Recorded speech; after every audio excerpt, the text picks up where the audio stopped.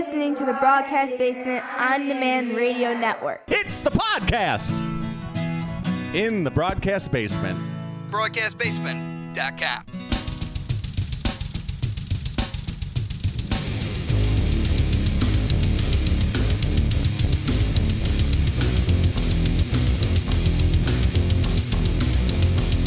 Coming to you from the Windy City Slam Studios in the southwest suburbs of Chicago, this is Windy City Slam Podcast. Welcome in everyone, Mike Pankow here, the founder and editor of WindyCitySlam.com and the host of Windy City Slam Podcast. Welcome to episode number 211, Chicago-style wrestling delivered the goods with hearts on fire with lots of twists and turns. Squared Circle megastars crowned some new champions. We also have highlights from Rockford Damage Inc. and ICW Milwaukee, and we'll preview this weekend's action including AAW Legacy, Black Label Pro, and WWE Elimination Chamber. And we welcome for the first time someone who has worked for almost every promotion in Wisconsin, the owner of Hybrid Wrestling Entertainment, someone you can see at SSW's Horsepower 2 in Kenosha on March the 8th against Vic Capri, veteran Midwest wrestler and Ohio Valley wrestling star, the 80's baby, TW3. You can catch all that right here on Windy City Slam Podcast. Stay tuned. It's your boy, FTC, Frank the Clown here, and you are listening or doing something with your ears to the Windy City Slam Podcast. Frank the Clown's been a guest a couple of times. Will I be a guest again? Oh, I don't know. Get the check ready, Mike. Attention! Windy City Slam is looking for a few good tag team partners to advertise on Windy City Slam Podcast and WindyCitySlam.com. Get your product or service noticed with pro wrestling fans. Affordable rates that fit your budget. Message us on Facebook, X, or Instagram, or email Mike Pankow at WindyCitySlam.com. That's MikePankow at WindyCitySlam.com. Hey, this is Trevor Outlaw, but you bozos can address me as yours rudely. And you're listening to the Windy City Slam Podcast, and you can check it out every Tuesday. Oh, wait, I've been on this like 5 times. I should know this by now. Either way, not getting paid enough for this. Windy City Slam Podcast. Check it out on Tuesdays, and you never know when Trevor Outlaw is going to be back. Back here on Windy City Slam Podcast. Let's get right into the action, and coming up Saturday, February the 24th, WWE presents Elimination Chamber in Perth, Australia, and that will air at 4 a.m. Chicago time. Catch it on Peacock or internationally on the WWE Network. And on this show, we have the Men's Elimination Chamber for a World Heavyweight Championship match against Seth freaking Rollins at WrestleMania 40. We have Drew McIntyre versus Randy Orton versus Bobby Lashley versus LA Knight versus Kevin Owens versus Logan Paul. I'm thinking Drew McIntyre comes out with the victory here, setting up a showdown with Seth freaking Rollins. And then a women's chamber match for a women's world championship match at WrestleMania 40. Becky Lynch versus Bianca Belair versus Liv Morgan versus Tiffany Stratton versus Naomi and versus the winner of the Battle Royal from this week's Raw, which was taking place as I was recording, so I don't know who won that match as of yet, but I don't even need to know who won that match. I'm thinking Becky Lynch will be the chamber winner, and she will take on Rhea Ripley at WrestleMania, and I believe it will be Rhea Ripley as well, because she is defending that Women's World Championship in her home country against Nia Jax. I think Rhea retains that title, handing Nia a rare loss since she's returned to WWE. And for the undisputed WWE Tag Team Championship, this could be the sleeper match of the night as the Judgment Day of Finn Balor and Damian Priest defend against the newly named New Catch Republic of Pete Dunne and Tyler Bate. And also on the show, we'll have a Grayson Waller effect with Seth freaking Rollins and Cody Rhodes. That ought to be very, very interesting to see what happens with that. Moving on to local action, this past Friday night, February the 16th, Chicago-style wrestling presented Hearts on Fire at the American Legion in Franklin Park. And here are the results, with a little bit of assistance courtesy Sean Lennon of PWE Report. Plus, I also was able to catch most of the show on IWTV.live as it dropped on Monday. And on the pre-show, we had FXB and Chris Miller defeating Jack Valor and Lily La Pescadita. And on the other pre-show match, the Futures Battle Royal, the winner was Eddie Grayson. I remember him just from a few years ago as a fan going to shows, and actually he won a contest, I believe, to go to All Hue Wrestling a couple of years ago that we had here through Windy City Slam. He wins that Futures Battle Royal, last eliminating friend of the show, Jordan Cross.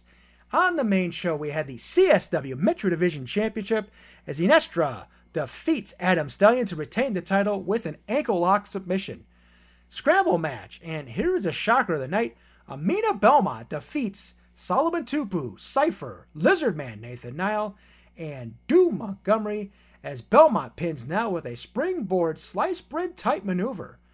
And then we had Joey Mayberry's In the Closet talk show. Joey Mayberry, along with Jillian in the ring, they bring out the brass. And Joey browbeats TJ Steele. He hates TJ for Doom Montgomery kidnapping Jillian and doing nothing about it. He hates Eric Schultz for cosplaying as a lawyer. He tells Jax Johnson that no one wants to Jax his Johnson, and calls the Ryan Matthews Jim Carrey, and that everyone around here prefers he wear a mask. That's pretty funny. Then the brass attacks Mayberry, and Steele takes a hammer out of Schultz's briefcase and threatens to break Mayberry's hand before the cavalry of Moondog, Murray, and Marche Rocket come out for the save, which leads into the advertised six-man tag where Marche Rocket, Joey Mayberry, and Moondog Murray defeat Team Sexy of Jax Johnson and Ryan Matthews and Eric Schultz when Rocket hits the M80 on Schultz and Moondog gets the pin.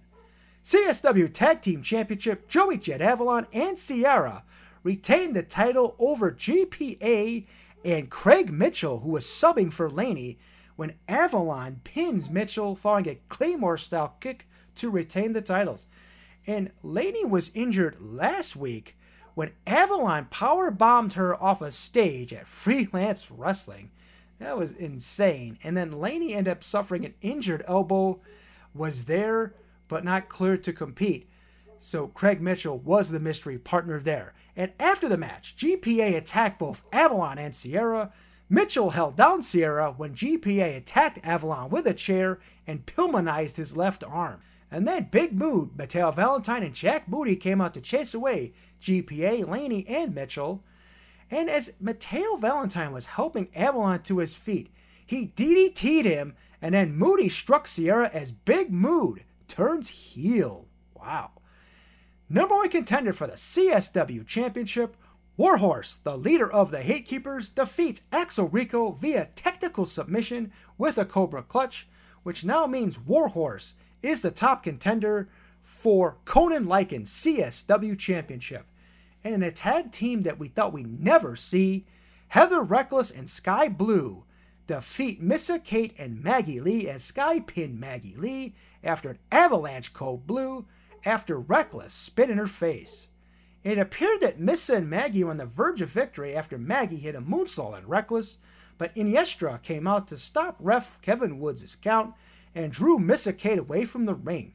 And there's more to that, as well as Lilia La Pescadita actually outed her boyfriend Iniestra as the attacker on Missa Kate a couple months ago, and there's been a little bit of a kind of battle there. So it'll be interesting to see how that builds up, and maybe Missa Kate gets a future shot at that Metro Division Championship, which would be awesome. Triple threat number one contender match for the CSW Metro Division Championship. Rafael Quintero defeats Gringo Loco and Shane Hollister as Quintero pins Hollister after a frog splash. For the CSW Women's Championship, Shelly the Bombshell Benson pins Mila Monroe after an unprettier. As Shelly was trying to leave, Amina Belmont attacks her and laid claim to a future CSW Women's Championship match.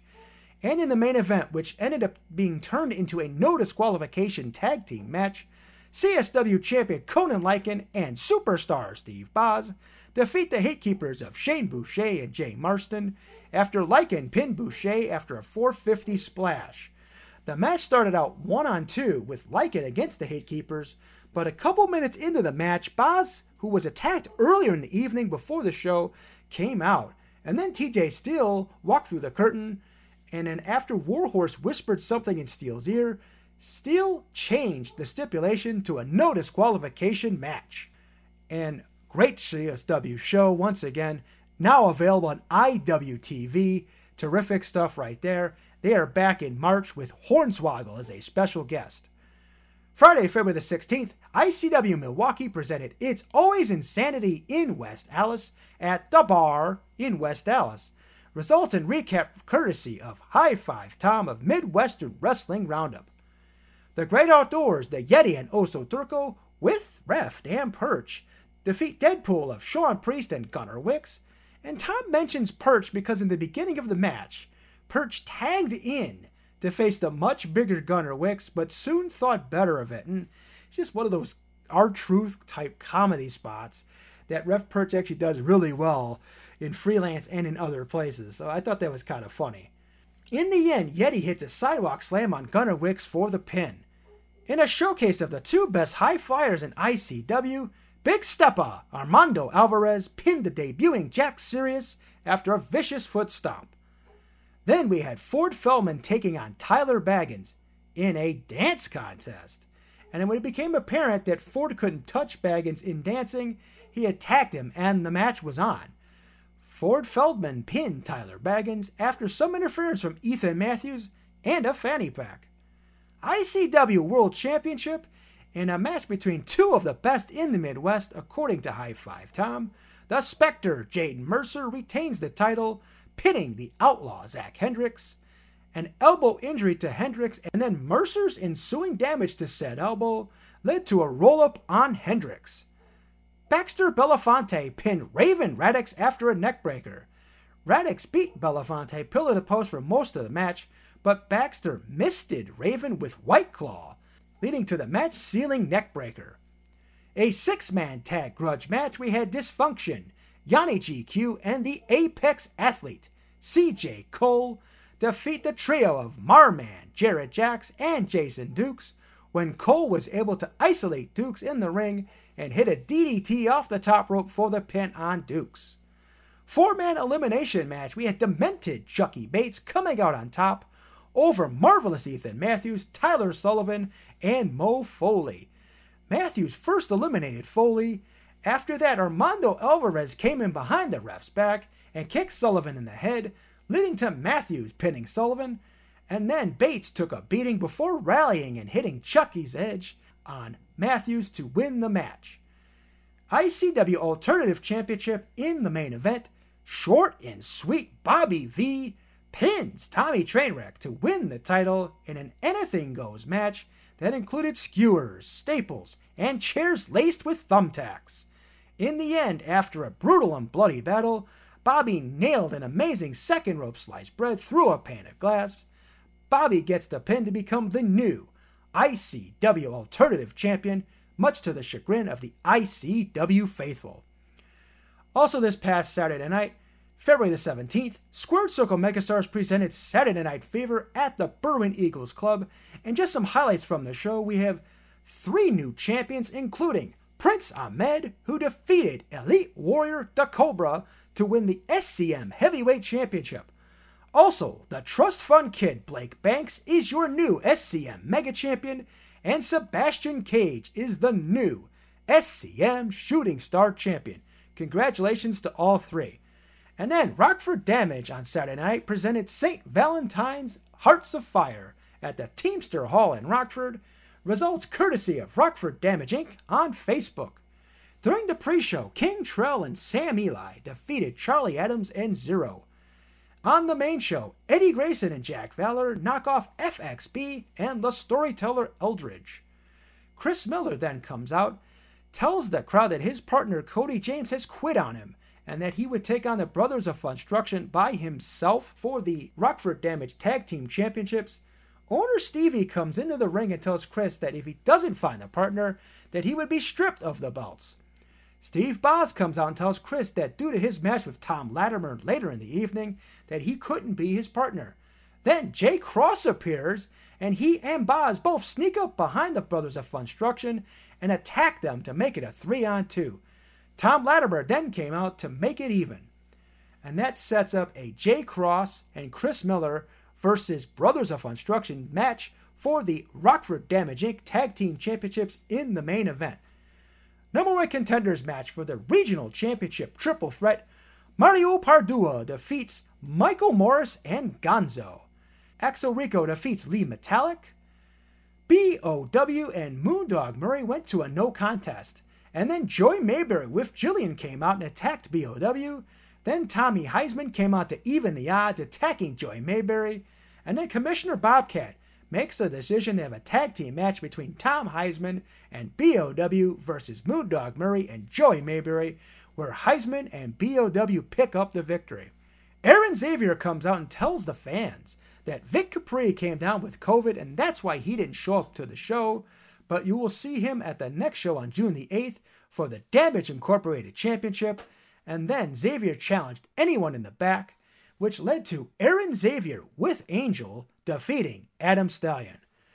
Tom Latimer defeats the evil BOZ, that's of course is Steve Boz, and in the main event for the Damage Inc. Tag Team Championship, the Brothers of Construction, Ruffo and Yabo, defeat Chris Miller and Jay Cross to become the new Damage Inc. Tag Team Champions. After the match, Chris Miller takes out Jay Cross, and the Brothers of Construction come to the aid of Cross. This sets up a match on June the 8th between Chris Miller and Jay Cross. Coming up this weekend, Friday night, February the 23rd, AAW Pro presents Legacy, the 20th anniversary event at the Berwyn Eagles Club in Berwyn. 7:30 main card start, 6:45 for the live taping. And as you've probably seen over social media on AAW Pro's social accounts over the past number of weeks, lots of great memories and pictures and stuff like that. You got Seth Rollins, a.k.a. Tyler Black, and Marek Brave, Eddie Kingston, Kevin Steen, all kinds of great talent coming in and out of AAW Pro, making it one of the premier companies in the Midwest as well as the Chicagoland area. And it all culminates with Legacy this Friday night, with matches consisting of the number 1 contender Fatal 4-Way match, Big Beef Gnarls Garvin versus Mike Bennett versus Joey Jet Avalon versus Shane Hollister. And the winner of that match will take on AAW champion Davey Vega later in the evening for the title.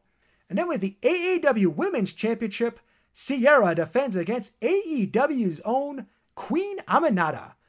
AAW Heritage Championship, Levi Everett defends against Joe Alonzo with Chuck Smooth.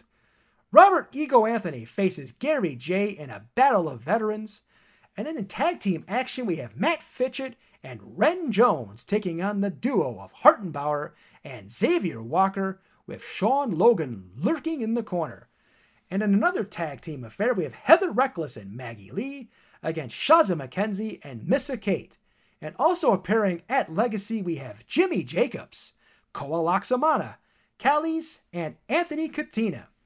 Saturday, February the 24th, Black Label Pro presents In Defense of the Genre at Berwyn Eagles Club, a 3 p.m. matinee.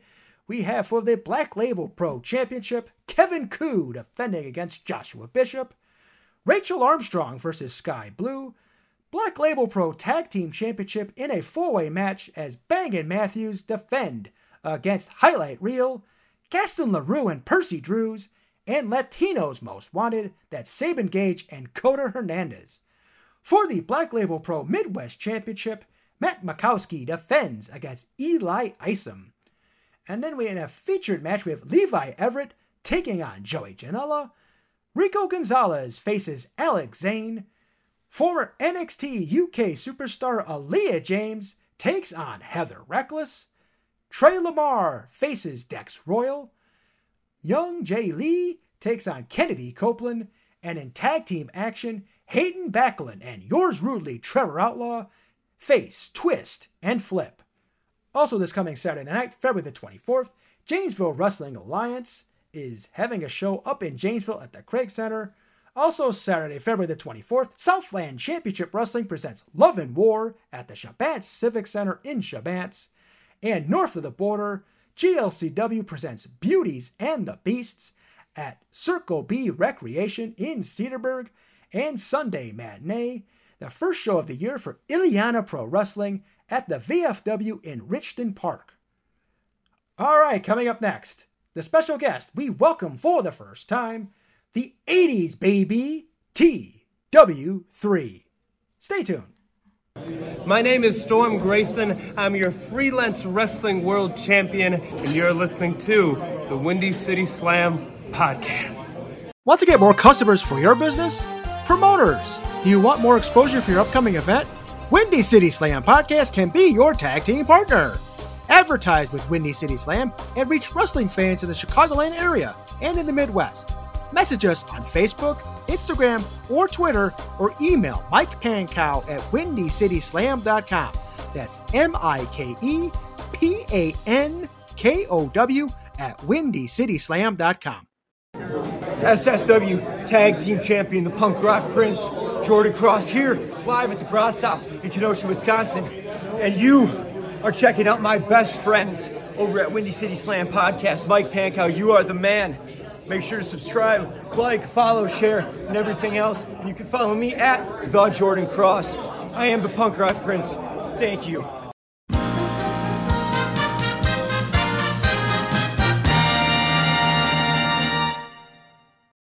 All right, back here on Windy City Slam podcast this week.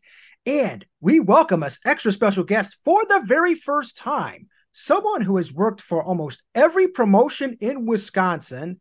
He's the owner of Hybrid Wrestling Entertainment, and something I did not know until just minutes before I started recording, the nephew of baseball legend Kirby Puckett. He's veteran Midwest wrestler and Ohio Valley wrestling star, the 80's baby, TW3. T-Dub, how you doing? I'm doing good, Mike. How you doing? I'm doing great. So glad to finally get you on the show. Absolutely, man. I'm happy to be here. Yeah, so you're a pretty busy guy, and after 16 to 17 years in the wrestling business, you're branching out in multiple ways. So tell me a little bit about Hybrid Wrestling Entertainment and the Dojo of Pain and how it came to be. Hybrid Wrestling Entertainment basically is a rebrand, but not a rebrand. So the owner of NWA Wisconsin used to be Jason Jerry, obviously. Jason Jerry sold it to a few people. It ended up in the hands of a guy named James Simmons, who it was WPW then, which was Wisconsin Professional Wrestling. Okay. It was booking the matches, and I kind of just noticed a trend that nothing was changing in like our audience and like different sales and things like that. And I've always wanted to be a person who owned or ran a wrestling company, and I have business management degree, in college. And so I thought, hey, I'm going to take a shot in the dark and say, James, let me buy this thing from you. And I could kind of see that he just wasn't in it anymore. And he didn't have that passion that like we have for wrestling itself and the passion that I had for booking.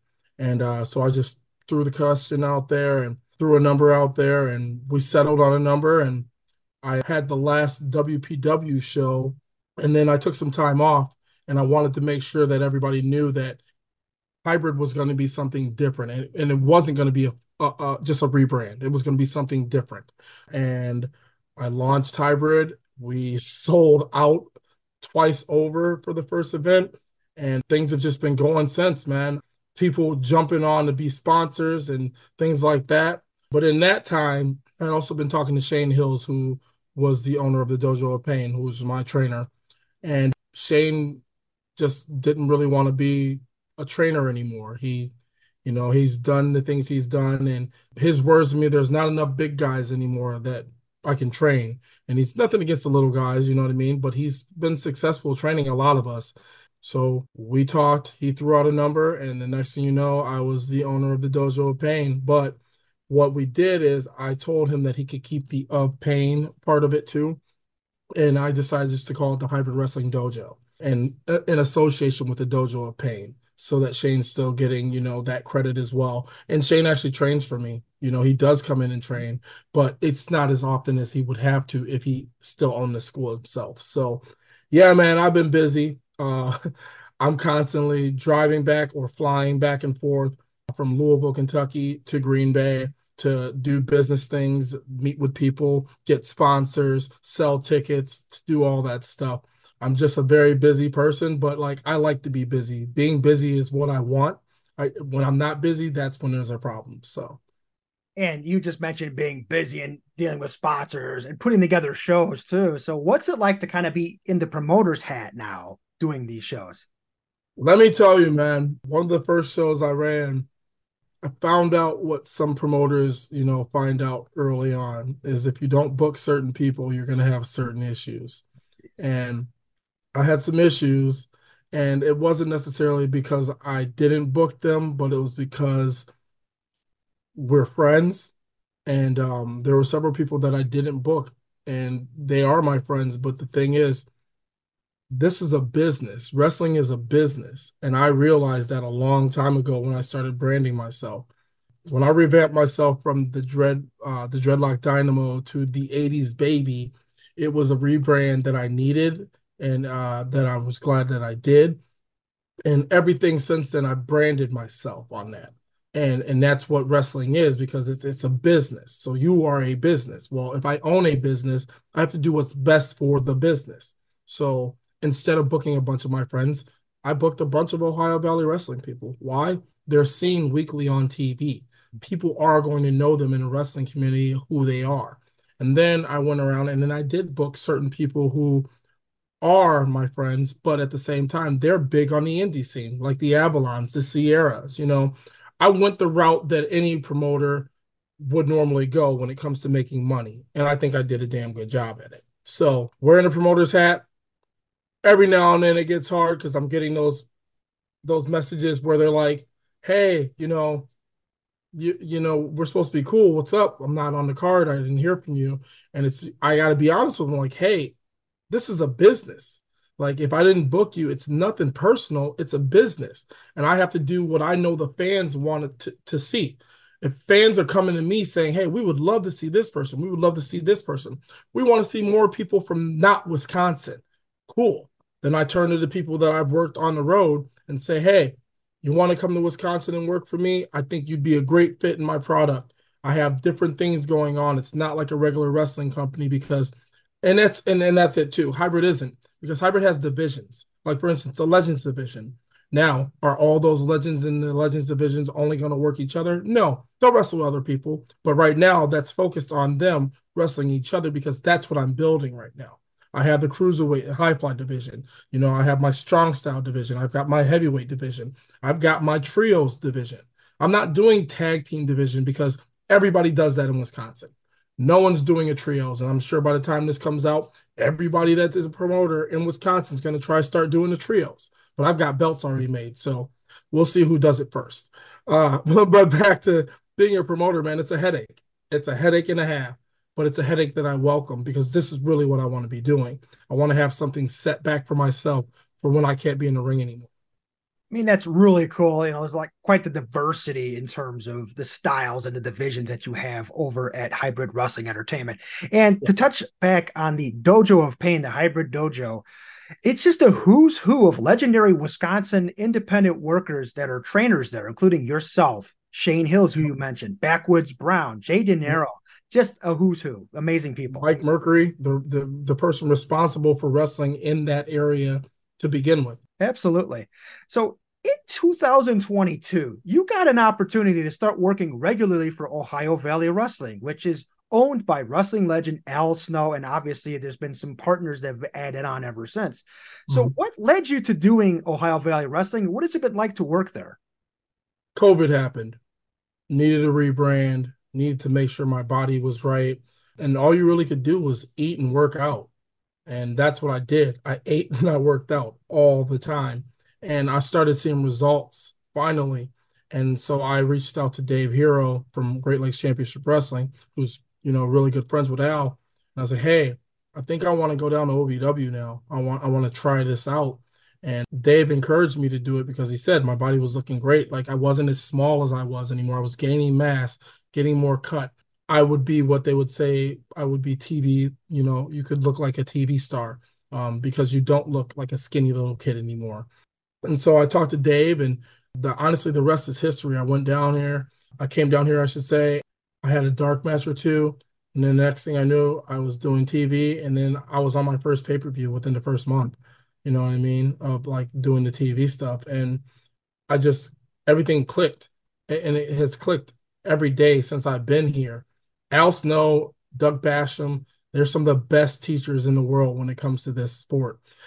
As long as you listen to them, you'll go far. And I mean, the proof is in the pudding. Look at everything I've been doing on TV since. Man, it's been great to be here, and I love it, especially as old as I am, to still get this opportunity to perform every week on a live TV broadcast, because there's not a lot of those. If it's not WWE, it's not AEW. We're the only other live TV broadcast. Everybody else is, recorded. So, man, I made the decision. I'm glad I made the decision, and I love every bit of it. I love being here. Many people know about the Wrestlers docu-series on Netflix, and you even got to make some cameos in the series. So what was the experience like knowing all the extra attention the company was getting?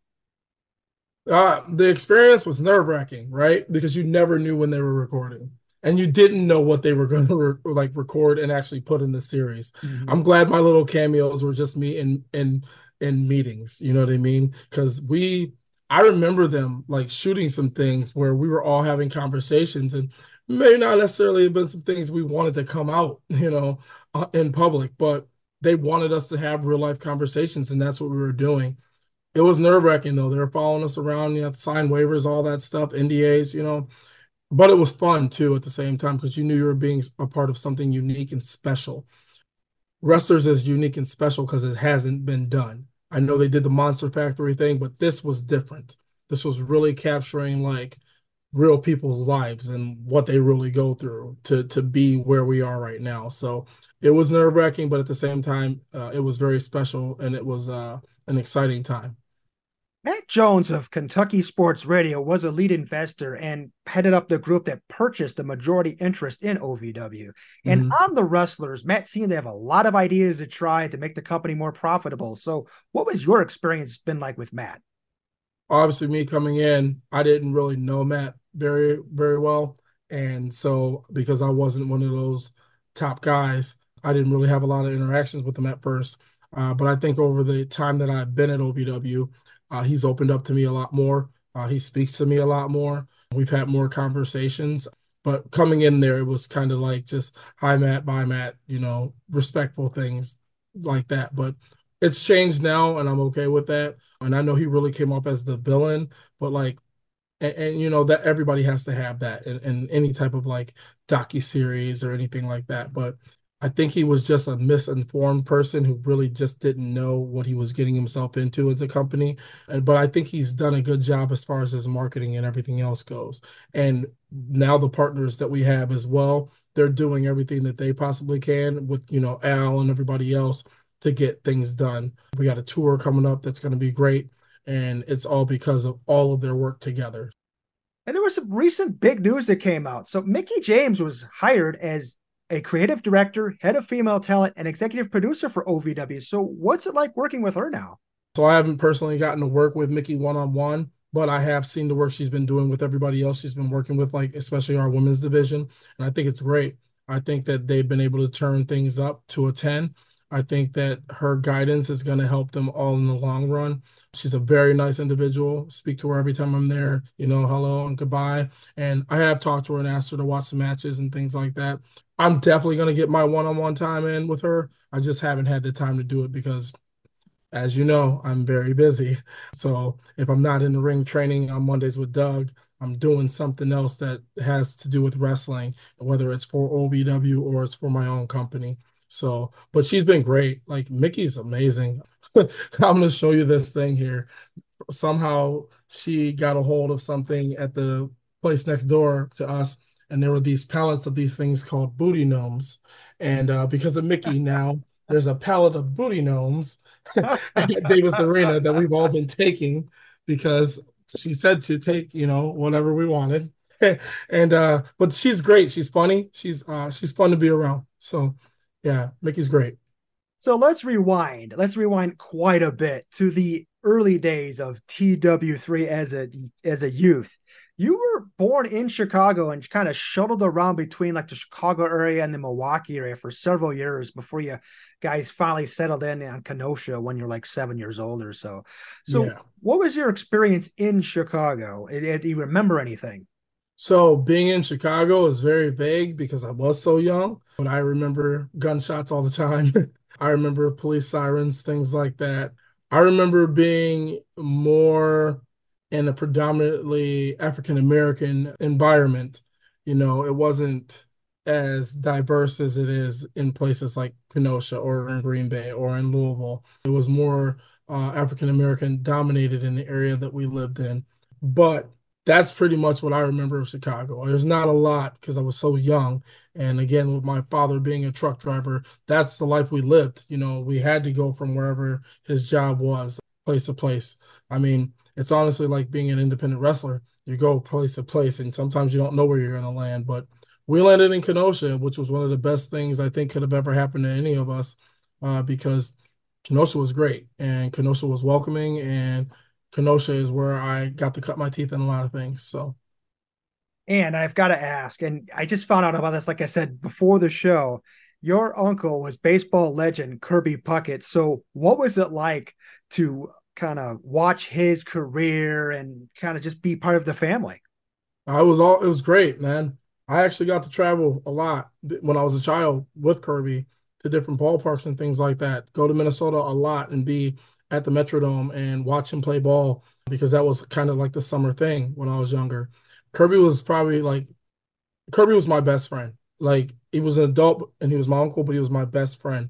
I found wrestling because of Kirby. It was great, man, just to watch him do his thing, and just to, as I kept growing and I got to see it as I was getting into like my teen years and things like that. Like watching my uncle play ball, he loved baseball. Like he loved it and it was a passion of his. And that's kind of what happened with me with wrestling when I started watching wrestling. It became a passion. And that's why I'm so passionate about it now as a wrestler, because it's just something I love and I don't think I'll ever be able to give up. But when I am ready to give it up, I'll know that I put all of my all into it and I'd left nothing else, on the table. And that's what Kirby did with baseball. Like I feel like his story, got cut a little short, and that's something, we'll never ever get to see. But at the same time, I still think while he was playing, he always left it all on the field. Now, where were you during the 1991 World Series Game 6 when Kirby hits that game winning home run to force Game 7? Sitting right at the Metrodome with my family. Nice. Yeah, and it was great because he caught the ball that kept the game going, and then he hit the home run, and you can hear what was his name? I can't remember the announcer, but you can Jack Buck. yeah, we will see you tomorrow night, and Yep. it was so great. Like it was so loud in there, all the Homer hankies, it was amazing. So probably one of our proudest moments as a family because I mean it was all on Kirby's shoulders, and he did it. So. That is an awesome moment that obviously you will never forget, to be in the stadium when something like that actually happened. Yeah. Awesome. Getting into wrestling. Now, he kind of got you into the fandom, right? As you were saying, like, Yeah. was there a specific moment like where it just clicked in your head, like, this is what I want to do? Yeah, it was Clash of the Champions, Ric Flair versus Sting. I I love the glitz, the glamour. I love Sting's face paint. I love Rick's freaking robes. I was like, I love this. Like, I want to do this. Like, and I was always small. I mean, I didn't even really grow until like my sophomore year at college to be 6'1" now. I was like 5 foot, like nothing growing up. And so 5 foot nothing and skinny black kid, no one ever gonna you're not going to be a wrestler. Get out of here. These guys are like 6'6", 300 pounds. That'll never happen. But I knew that I wanted to do it. And I knew I was going to find a way to do it. I didn't know about the independents when I found my trainers, but I was glad I found them because all I ever knew was WWF and WCW and ECW. And I didn't know how to get into those places, but I did research. I did a lot of research on how to do it. But I never found out about the actual independence of wrestling until I did end up getting trained. So yeah, I knew from that moment on, I was like, I'm going to be a professional wrestler. I said, I might do other jobs or whatever, but I'm going to be a professional wrestler. And my mom would always laugh and, you're charismatic and you have the charisma. You could do anything you want, but those guys are just too big. You'll never be one of those. I proved her wrong. And I remember the first time she went to a show, she was scared out of her mind and she only cheered when I was on top. And when somebody was beating me up, I would hear, "Get off my baby." And I was just so embarrassed, but at the same time, so happy because she was there. So yeah, I knew then. I knew right then and there at that match when I watched those two go at it. I was like, yep, I'm gonna do that one day. So you started your in-ring career in 2007. Now, how did you find the guys that trained you? Shane Hills was one of your trainers, right? Yeah, Shane Hills was one of my trainers, where Swaggle was too. Swaggle was this little guy that was always in this nightclub, and I was always at this nightclub because I had a dance crew. I used to dance a lot, if you can't tell from the 80s baby thing. Um, and he was in there, and I got to talking to him a lot. At the time, I was doing what a lot of people shouldn't do. I was doing backyard wrestling, and he had known of it, and he knew of the places that it was going on because he had in fact done that, and I'm sure he's disclosed that plenty of times in his book. But we knew certain people, same people, joked around a lot in the club, but I never knew at that point that he was a wrestler until after he started showing up at some of those backyard events. One day we had an event that wasn't in a yard. It was actually the place I was in was trying to become an independent fed. That's how I started finding out about the indies. And we were in a building, and these guys walk up to me, Smoking Don Gotti and Eric Lieb, and they say, "Dylan said that's enough of this. You need to come and get paid, and you need to get paid for what you do because you're talented and you could probably do something in this business." And the rest is history, man. I stopped wrestling in the backyards that day, and I went to an NWA Wisconsin training with Swaggle, and then I started training with him in Shane Hills, and I want to say Mike Mercury was around a little bit too, and a place in Hobart, Wisconsin. No, not Hobart. Howard. I think it was in Howard, actually. Howard, in a little like shack, a little shack with a really big heater, the heater that we use right now for my camp. It spanned from there, man. Dylan started showing me the right things to do. Then he had, got called off the WWE, and then Shane continued training me. De Niro came in and trained me. Nick Colucci, Jerry Styles, God rest his soul. I had a lot of trainers. I got a lot of different training from a lot of different people. Matt Winchester was one of those guys. Eventually Angel Armani with my finishing training when it comes to like selling and things like that.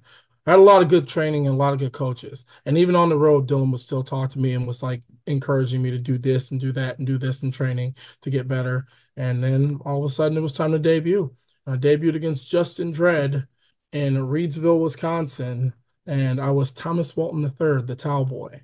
So yeah, I've come a long way, man. Yeah, obviously that character has kind of evolved and changed a little bit here and there over the years. I Yeah. first saw you as part of a Frontline Pro show when they ventured into Oaklawn, Illinois in July 2019. And from what I've seen of you over the last few years, you seem to have some influence from various wrestlers, like Kofi Kingston comes to mind, even Coco Beware comes to mind as well. So anyone else that inspired you for your style? So obviously Rey Mysterio, all the Lucha guys, the Juventudes, the Psychosis, all those guys were a big influence to me when it came to my style because I was a high flyer, I was a little guy. But it's funny, people won't see it, but like The Undertaker was a big influence on me because that was always my favorite wrestler. And basically with The Undertaker, I just wanted to be as stone cold as he was as far as like a character goes. And I wanted to make my character exactly what it was supposed to be. And as a Dreadlock Dynamo at the time, that's what I was trying to do. Everything except the Jamaican accent, because I just couldn't pull that off. But yeah, a lot of those guys inspired me, man. And Kofi, it's funny. Everybody always mentions Kofi, but the thing is, I've been wrestling longer than Kofi. Yeah. So was I an inspiration to Kofi? I wonder that sometimes. But yeah, no, Coco Beware was a really big one though, man. Like I loved Coco. Watching him and Owen Hart when they were doing high energy, like Yeah. that's my thing, bro. And like if you seen some of my gear that I had that was tailored Yes. to that high energy, that Mhm. and a lot of my stuff still has like the the checkered somewhere on my gear Yep. because Owen Hart and Coco Beware together were great. And like I love that whole high energy thing, and that's where I get my charisma and everything from the 80s baby because I felt like that was just them having fun and that was just them going out there and doing it, and that's what I am. That's what the 80s baby is because that's I'm an 80s baby, and that's the era I grew up in, and that's just me out there having fun. You know what I mean? So You kind of just stole my thunder and answered my next question, was what was the 80s baby represent? And you just described it. Oh yeah, it's me. People go, "Oh man, it's such a great character," and I'm like, "It's not a character, it's me." I was told once upon a time from a really wise man that in order for people to believe in you, you have to believe in yourself, and in order to have some type of character or some type of gimmick to what you're doing, you have to believe in it. And the 80s baby, out of all the things that I've done in wrestling, is the only thing I believe in because it's really just me. It's me turned up to 1,000 because really that happy-go-lucky guy. You know what I mean? I like to dance in clubs. I like to sing. I like to mess around and do things like that. You know what I mean? And joke around with people. Like, that's just me. So this just works for me because it's me. And it just was all on the audience to see, like, hey, this guy's fun. We should keep watching him. I always say to people that Marshe Rocket has seemingly worked for nearly every promotion in and around the Chicagoland area. And you've seemed to have worked for almost every promotion in Wisconsin. It was just how many different places you've worked is pretty amazing. Yeah, I don't think there's a place that I haven't worked in Wisconsin except for maybe a few that have sprung up in the last couple of years. And even then, those people have booked me. I just haven't been able to get there because I'm just busy. Wisconsin was always my hotbed. I've gone a lot of different places, a lot of different states, even out of country to Canada, in Canada. But like Wisconsin was just always there because that was the only place I really could, with my life and with my child and everything like that. It was the only place I really could go and continue to try and grow in different places without having to spend too much to make more. You know what I mean? So I stayed in Wisconsin a lot. I wish I had left sooner. I wish I was able to put on more weight sooner. I wish I could have came to OVW sooner. But at the same time, I'm happy with the progress I'm at right now. And speaking of Wisconsin, your formative years were in Kenosha, and coming up on Friday night, March the 8th, SSW presents Horsepower 2, a fundraiser for Mahone Middle School in Kenosha. Doors at 6:30, bell time at 7:30. You, TW3, the 80s baby, will compete in one of the biggest matches of your career as you challenge the Ice Pick, Vic Capri, for the SSW Unified Championship. And as far as I know, going through some research and records and stuff like that, this is the first time you're wrestling Vic one-on-one?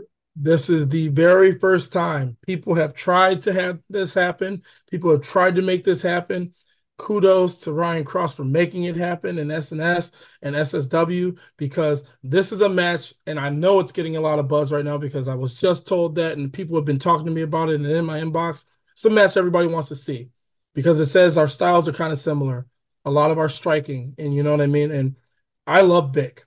I really do. Vic's a great guy. And I look up to a guy like Vic because he's been around a very long time and he's still doing it. He's still killing it. But this is a match where I have to be able to prove to myself that I can hang with a guy like Vic. And I'm not saying that I don't think I can already, but I need to make sure that I can. And I need to know that I can. Because in order for me to continue going forward other places, I gotta hang with Vic. Now, I'm not going to tell you I'm going to beat him. I'm going to do my best. I'm going to leave it all out there. But the goal is to beat Vic. The goal is to become the SSW heavyweight champion, especially in my hometown, in front of my family, my friends, my church friends. Like, all the people from the church are going to come again. I'm going out there that night, and this is going to be the match of my career so far. And like, Vic better just bring it like he always does. Because if he has one slip up, I'm going to hit him with a rewind, and it's 1, 2, 3, and new. That's going to be an awesome match. I cannot wait to see it. And also on this show, Horsepower 2, we have former WWE superstar Kevin Thorne taking on Jay De Niro. Freak Show Thriller Salem Crane takes on Marshe Rocket. Obviously, Marshe has a pedigree a mile long. He's competed the NWA, TNA, and many other places. The four-way match for the SSW SNS Women's Championship features last week's Windy City Slam podcast guest Brooke Tanner defending against Sophia Rose, a.k.a. Harley Jane, Big Al, Alice Crowley, and Shelly, the Bombshell Benson. Plus, we have AEW star Sky Blue, former WWE superstar Enzo, a.k.a. Enzo Amore, the punk rock prince Jordan Cross, also from Kenosha, Ryan Cross, a.k.a. Mr. Joe, Dr. Jeff Luxon, Dave Rydell, CBS 58 Milwaukee's Iron Mike Kirkhoff, and Vice Grip Mike Gonzalez. Going to be a hell of a show. So what is it like to be part of a show that gives back to kids and the community? It's great, man. I mean, the first one that we did in Kenosha, I mean, if you weren't there, you missed out. There were so many people and so many kids and coming there to, cheer on Cross, and cheer on me and just come out there to see some wrestling, something that Kenosha gets to see, but it's not as often because SSW doesn't have shows, very, very often. And so when you get to be in a place like that, and for me, it's very special because Mary Lou Mahone was like a godmother to me. That's who it's named after, the school is. And I went to church with her. And she gave me a lot of guidance growing up. So for me, it's really special to be there. But man, it's the atmosphere of that crowd is like being in another Davis Arena. That's exactly what it felt like that night. It's huge. It's great. The energy matches like a Blizzard Brawl. You know what I mean? Those are some big shows that you have in Kenosha and the Milwaukee area. When you have an atmosphere like that and a crowd like that that really just is hungry to see some action, man, it's like nothing else. Yeah, once again, it will be TW3 against Vic Capri for the Unified SSW Championship at Horsepower 2, Friday night, March the 8th, 6:30 doors, 7:30 bell. Tickets start at $10 and can be purchased right now at snssupershow.com. So before we let you go, TW3, who has been your favorite opponent in your career and who would be a bucket list opponent for you that you have not yet wrestled? Favorite opponent in my career. I mean, hands down, it's been Joey Jet Avalon. Like, who doesn't like Joey? Like, let's just be real. Joey's top 5 in the Midwest right now. And he's still killing it. And he's going to continue to kill it because I don't see any stopping Joey, just like I don't see any stopping me. And whenever we're in the ring, we make magic together. And it's always been that way. So, hands down, it's been Joey Jet Avalon. Bucket list for me. Chris Bay, Myron Reed, Trey Lamar, Trey Miguel, Zach Wentz, probably Dante and Darius. I wrestled Darius when he was under his old persona, Airwolf, but I want to wrestle them now. I want to wrestle both of them now. Those are big bucket lists. And two of the biggest ones for me, Jay Lethal and Swerve. Yes.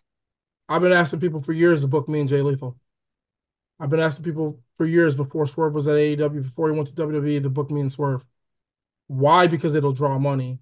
And two, you're going to get a hell of a match. Because as good as some of those guys are, I'm just as good.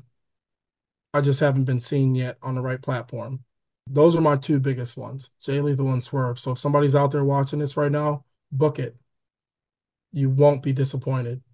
And you're going to get your money's worth. I think he can hang with Swerve, and Swerve is doing some of the best work of his career right now. He really is, man. He really is. Yeah. He really is. Absolutely. All right, T-Dub, go ahead and promote your social media, whatever merchandise you might have, and upcoming events. We got OVW, obviously. Check out Wrestlers on Netflix. Keep it going. We're still trying to get that season 2, so we're pushing for that. What else we got going on here? Dave Hero's got a show coming up this Saturday. Make sure you go to that. GLCW is going to be in Cedarburg, Wisconsin. Yep. See all the stars. I think there's Harley. I can't remember her name. Harley Cameron from AEW. Harley Cameron, Rebel. Mm-hmm. I think was another one that's going to be there. There's going to be a bunch of people that show. So make sure you check that out as well. I have so much in my head, but if you want to follow me on Instagram, it's _official_TW3. The is basically the, but that's how you say it, the, because people get confused and they put THEE, but the _official_TW3 on Instagram, the same on Twitter, and the same, well, X, and the same on what's that new one? Threads. Everybody loves TikTok. Oh, TikTok. TikTok, guys. I'm barely on TikTok, though. So if you really want to talk to me, you want to catch me, you want to know where I'm at and all those things, Instagram. That's the best way to find me. We'll also see you at SSW on March 8th. Yep, and you'll also see me on March 8th at SSW. I got merch out everywhere, man, but I make my own a lot. So, and then the OVW shop, you can go there and you can find my merchandise too. ovwrestling.com, and then OVW shop, you can go there, you can find that stuff too. So, And then when's the next Hybrid Wrestling Entertainment show? the next Hybrid Wrestling Entertainment show is a joint venture with the Pulaski Band Boosters. It's going to be March 22nd, featuring the NWA's World's Heavyweight Champion EC3. It's going to be for a good cause. It's in Pulaski, Wisconsin, at Scully's, it's called. It is the old ballroom there in Pulaski. Doors will open at 6:30. Show starts at 7. There'll be a bunch of gift baskets and all sorts of things you can win, raffles. And I mean, honestly, it's for a good cause. It's a benefit show to help the band boosters. The Pulaski Band this year, they were at the Tournament of Roses for the parade, and they're trying to go back again. So it's just a good cause, and I encourage everyone to come out because you're going to get a good night of wrestling as well. So, and then after that, April 26th will be the next Hybrid Wrestling Entertainment show. That's going to be in Green Bay as well. T-Dub, thank you very much for coming on, and we will see you on March the 8th at Mahone Middle School in Kenosha. Absolutely, Mike. Thanks for having me.